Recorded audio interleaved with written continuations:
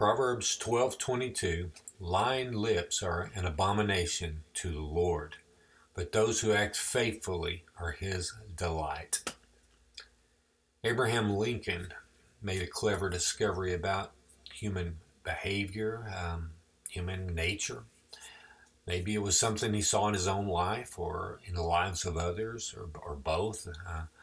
Nevertheless, here's what he said: no man has a good enough memory to be a successful liar. Now, I think Lincoln was spot on with that assessment. And from his words, he was clearly against the practice of lying. But today, Solomon, in our text, he's not merely showing us something about becoming a student of human behavior, but rather something deeper. He's showing us the heart of God. And so I want to look a little closer at the text. And the word that Solomon uses to describe God's dislike for lying is the word abomination. That's pretty much maybe the harshest term I can think of to show dislike for something. And yet it's how God feels about lying. And why is lying classed as such a horrible thing to God? Well, I believe, for one thing, lying's something that Satan likes to do. And he does it a lot, and he's good at it. In John 8:44, Jesus said, speaking of Satan, when he lies, he speaks out of his own character, for he is a liar and the father of lies. You see, Satan's lies help show us who Satan is at the core. He uses deception and crookedness. He sets us up to fail over and over, to fall.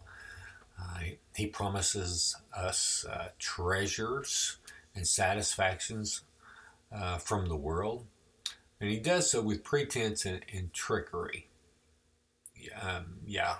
We know how he operates, and yet we overlook his tactics because of our own lustful desires many times, I think. So it's disgusting to God when people actually act like Satan, and maybe they want to be like Satan. Apparently, we do. It's an abomination to the Lord for us to take on his demonic traits when we lie, and so lying is the devil's character. It's not God's. Hebrews 6:18 says, "It is impossible for God to lie." And Titus 1:2 speaks of God who never lies. So God wants us to take on his attributes and display his image. Solomon says how those who are faithful are God's delight. That's what I want to be.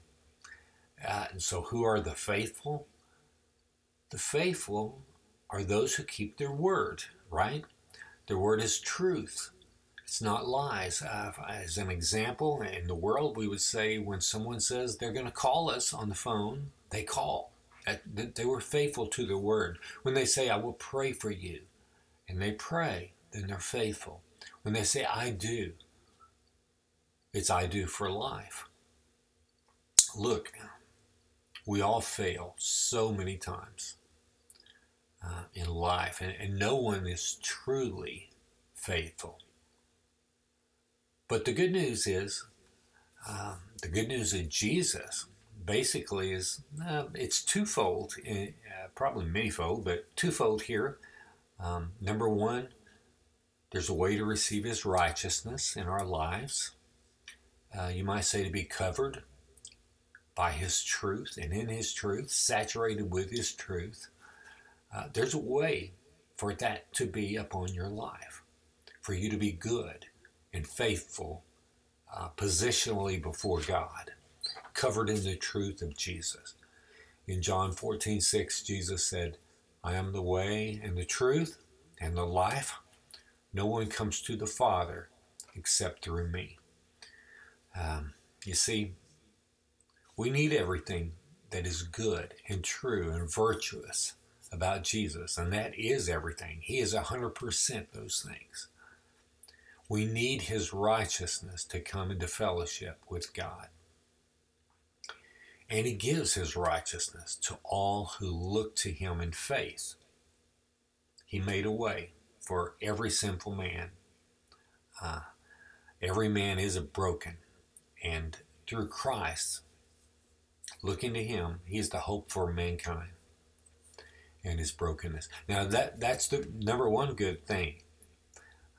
We take his righteousness. Number two good thing about the good news of Jesus is as we look to him daily and see more of his glory, he gives us the power to actually live out this righteousness of his that we're covered in. So that, as today's text indicates, we will not have lying lips, but rather we will be his delight by being faithful to him. Father God, thank you for your word. Thank you for your positional righteousness, which is 100% true, that we have through Jesus, who became sin for us and imputed his righteousness to all who find their hope and delight in him, who look to him in faith, who deny themselves and take up their cross every day, over and over. Even when we fail, we get back up and put our faith in you and walk, Lord. These are your faithful in Christ Jesus, Lord. And thank you for your righteousness imputed so that we have your righteousness in the face of God, and we are seen as just. But also thank you for, Lord, your righteousness, that you're working. We're a work in progress, that you will complete upon the day that you bring us into your presence, Lord. Thank you for doing that, working in our lives practically, Lord. Help us to look to you throughout the day, today, Lord, and every day. Thank you for your gifts. In Jesus' name, amen.